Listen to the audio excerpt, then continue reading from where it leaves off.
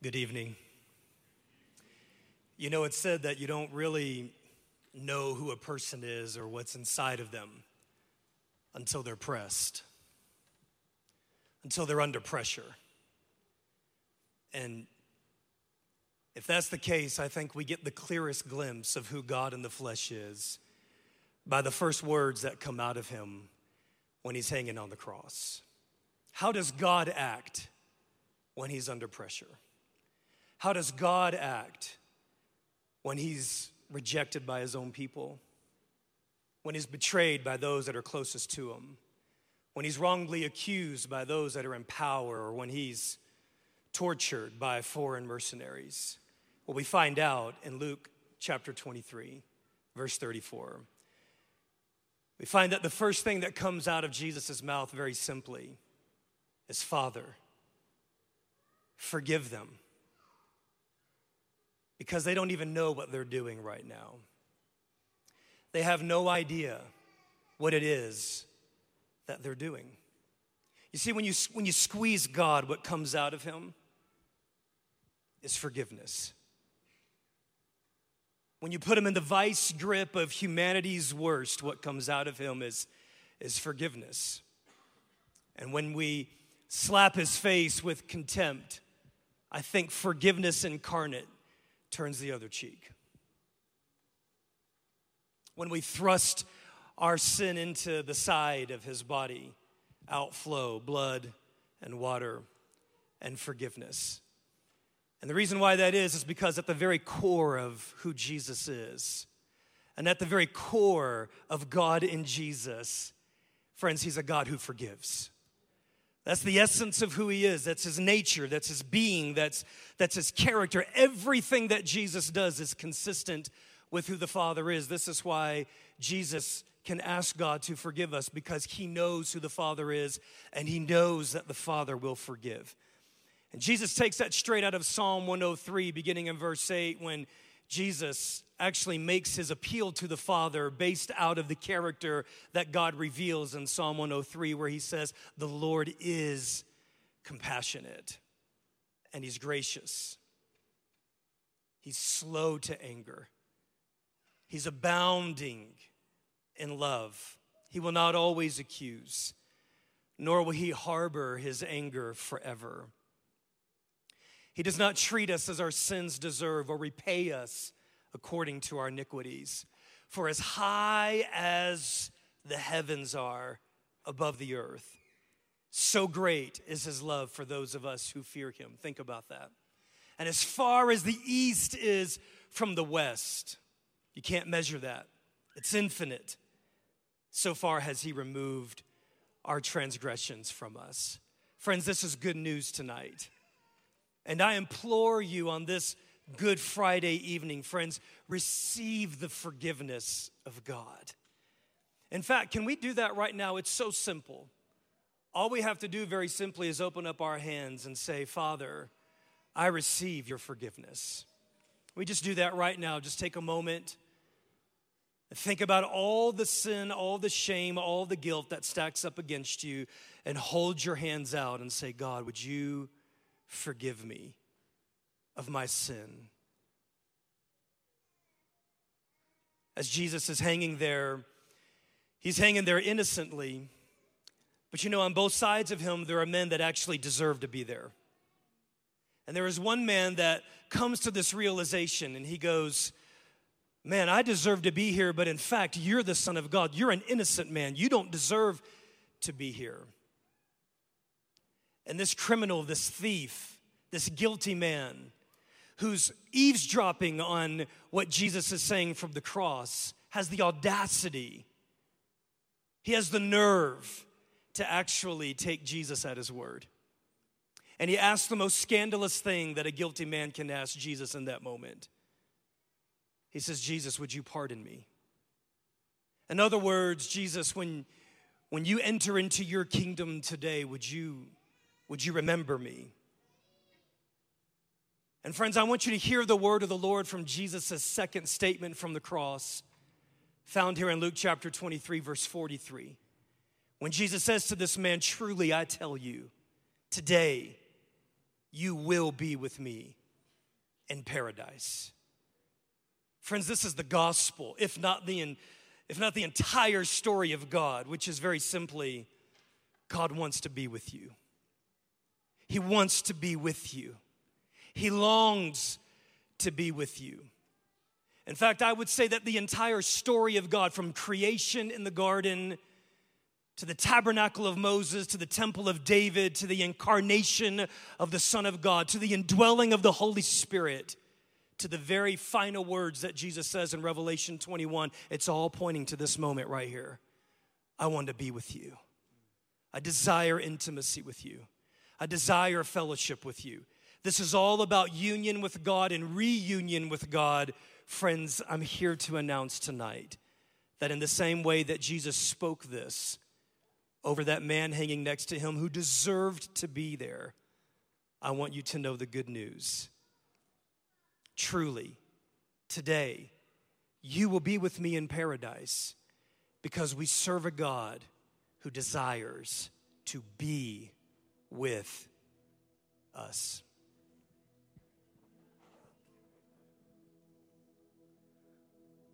Let us stand. Let's sing.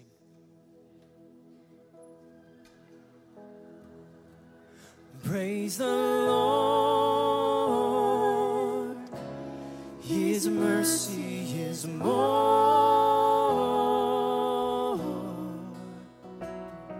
stronger than darkness, new every morn.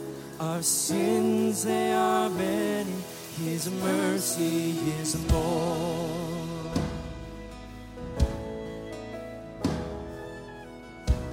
Oh God. Let's sing What Love. What love could remember no wrongs we have done. Omniscient, all-knowing, He counts not their sum. Thrown into a sea without bottom or shore. Our sins, they are many. His mercy is more. Oh, praise the Lord. His mercy is more, stronger than darkness, new every morn. Our sins, they are many. His mercy is more. Praise the Lord. His mercy is more.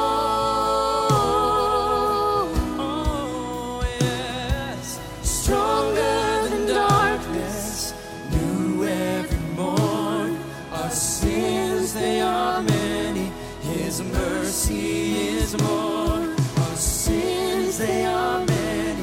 His mercy is more. Our sins, they are many.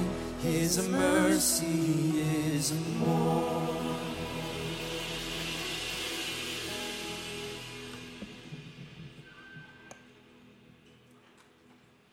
You may be seated. The great throng of witnesses, that was the seat squeal. Jesus' third statement from the cross, the utterance. When Jesus saw his mother there and the disciple whom he loved standing nearby, he said to her, "Woman, here is your son." And to the disciple, "Here is your mother." From that time on, this disciple took her into his home. John 19. Here, Jesus is forming a new community. From now on, John is to assume the responsibility of caring for Mary. And Mary must assume the responsibility of humbling herself, allowing herself to be cared for by one who is not her son. This community is new because previously, Mary related directly to Jesus as mother, and John directly to Jesus as disciple and as friend. And now, based on their common bond to Jesus, they're relating directly one to another. It's as if Jesus is saying, there is no relating to me without relating to one another. Which is ironic because Jesus himself was not even received by his own people. He was rejected over and over again. John 1 says, he came to that which was his own, but his own did not receive him. But Jesus ensures that though it happened to him, his mother would not be rejected. It would not happen to her. This way of living hinges on our willingness to humble ourselves and our willingness to assume responsibility for each other. Contrast this depth of care and responsibility with that of Pilate, who just hours before had used his power and his authority not to free Jesus or even fight for some semblance of justice, but to wash his hands of any responsibility for Jesus and place it on the backs of the people.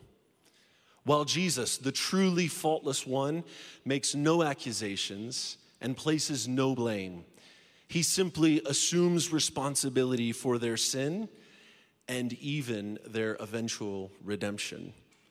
Paul writes of it like this: God made him who knew no sin to be sin for us, so that in him we might become the righteousness of God. 2 Corinthians. And Jesus still today invites us into this kind of community, to live mutually submitted to one another in interdependence, not serving our own interests, but looking to serve those around us. Take note again of how striking this moment actually is. Mary is at the foot of the cross, consumed with grief, agonizing over the death of her son hanging right before her. And Jesus, moments before his last breath, is not just consumed with the seismic work of conquering sin and death, as if that were not enough. He's also thinking about the well-being of his mother when he dies. How will she be cared for in her old age? He shows us that for his life and work to spread as good news to the people around us, we must be willing to embrace new ways of relating that go deeper than bloodlines. We must be willing to care for those who are not our own as if they were, because they are his own. Unlike Jesus, we are not called to carry the weight of the world on our shoulders, only to care for the people around us. Jesus experienced rejection by his people and also from Rome, but on the cross, he experiences abandonment and forsakenness by his Father. From his mouth flows the prayer of Psalm 22, my God, why have you forsaken me?" Which is the fourth of Jesus' utterances on the cross. What are we to make of this moment, this prayer, this cry? For more than 2,000 years, the church has wrestled with the depth of these words. How far does Jesus feel this reality? Is it a reality or is it a sensation? Is it Jesus' experience? The church has wrestled, but what we must say tonight is that Jesus fully lived the human experience. As one theologian said, down to the dregs. He suffered rejection by man and the apparent absence of God in a crucial moment. And thank God for us, because everything that Jesus experienced has been redeemed for our sake. It has been said that God only allowed Jesus to experience what he means for you and for me to experience differently. Because Jesus experienced abandonment, the Apostle Paul can say that though we are persecuted, we are never abandoned. That because Jesus was crushed, we can be pressed but not crushed. And because Jesus was struck, we can be struck down and yet not destroyed. Friends, there is no suffering too great or small to be seen, attended to, and cared for by God. He knows what it is to feel abandoned in life and in death. And because Jesus suffered the fullness of those things, a way has been made for you and for me to make it through when we share those same experiences. Pain, heartache, and struggle cannot be avoided. Mary's son still dies, and she will grow old, unable to provide for herself, relying on the care of another who is not her son. Her griefs and her pains are real, just as your pains and your griefs are real. But what Dietrich Bonhoeffer has said is absolutely true, that only a suffering God can actually help us. And thank God, one of the ways he does is by giving us one another. Let us not forsake one another in our times of greatest need. Amen.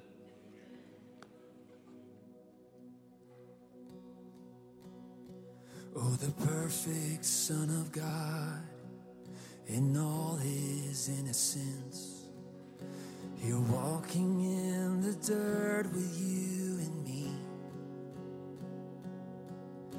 He knows what living is, he's acquainted with our grief. A man of sorrow, son of suffering, blood and tears.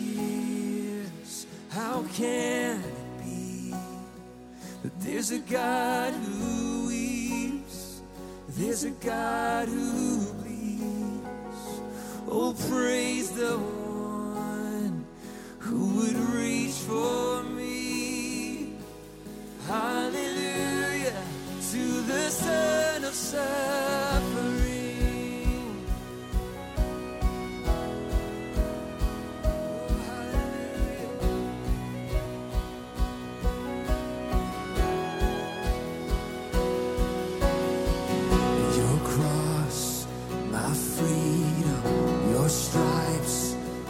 Healing, all praise, King Jesus, glory to God in heaven.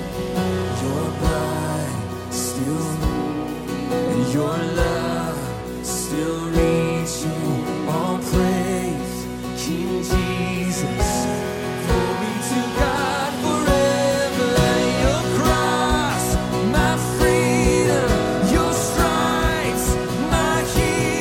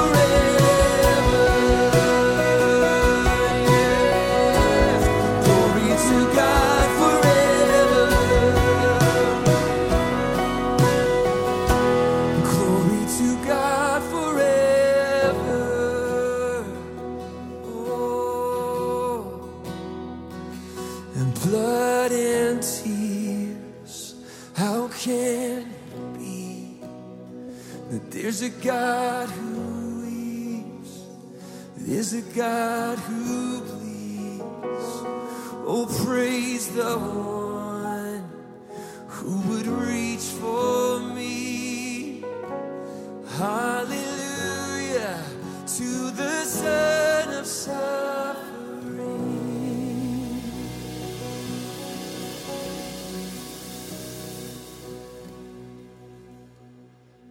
Would you place your hand on someone's shoulder? We're going to pray in here. Parents, put your hand on your kids lovingly. If you're in an aisle by yourself, just stretch out your hand. Lord, you are the God who suffered for us.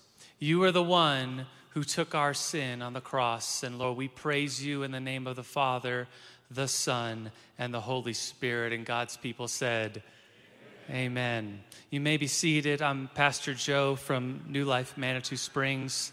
I want to share with you one of the words of utterance that Jesus says.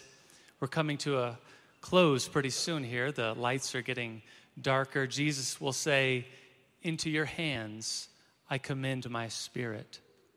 And then he'll breathe his last. Before that, he says simply, I am thirsty. Let me read for you that scripture. John 19:28, Jesus said, I'm thirsty. And then a scene. A jar of wine vinegar was there. So they soaked a sponge in it, put the sponge on a stalk of the hyssop plant, and lifted it to Jesus' lips. This plant, hyssop, it smells flowery, like green tea. It's used in the Old Testament again and again and again with sacrifice, used to clean. It's used in the Old Testament to dip into water or blood and then sprinkle it on the temple, on the altar, on a house to make it clean, even onto the people. Think about that. Think about this image of the cross and hyssop being used. David, the psalmist, in Psalm 51. Do you know this psalm? It's one of the very popular psalms where David has messed up. He's sinned royally. He writes this psalm to ask the Lord for forgiveness. And in that psalm, about halfway, he says, purge me with hyssop, and I shall be clean. Wash me, and I shall be whiter than snow. You know, the very first time that hyssop is used in the Bible, it's in the Passover, the book of Exodus. It's what Jason alluded to, this meal that happened yesterday in the church calendar, leading to Good Friday and to Easter Thursday. Jesus celebrates the Passover with his disciples. And it's that Passover meal in the book of Exodus where God gives instructions. He says, for your household, I want you to kill a lamb. Then take some hyssop, dip it into the blood of the lamb, and then take that blood and smear it on the door frames and on the sides of the door frames of your house. And then the Lord your God will pass over. He will see that blood and know that that household is covered by the blood of the Lamb. I'm not making a theological point here about hyssop and Jesus on the cross. What I'm doing is making an observation. The author John wants us to see that Jesus is the ultimate sacrifice. Jesus, his suffering is for our sins. Whatever sin you might have in your mind right now, whatever sin, whatever thing you've done in your life, that sin is on the cross and it is covered. We're going to sing a song. It's called Worthy is the Lamb. And I want you to sing this song to the Lord, that he is the worthy Lamb. He is the one that has been sacrificed, suffered for our sins. Would you stand with me?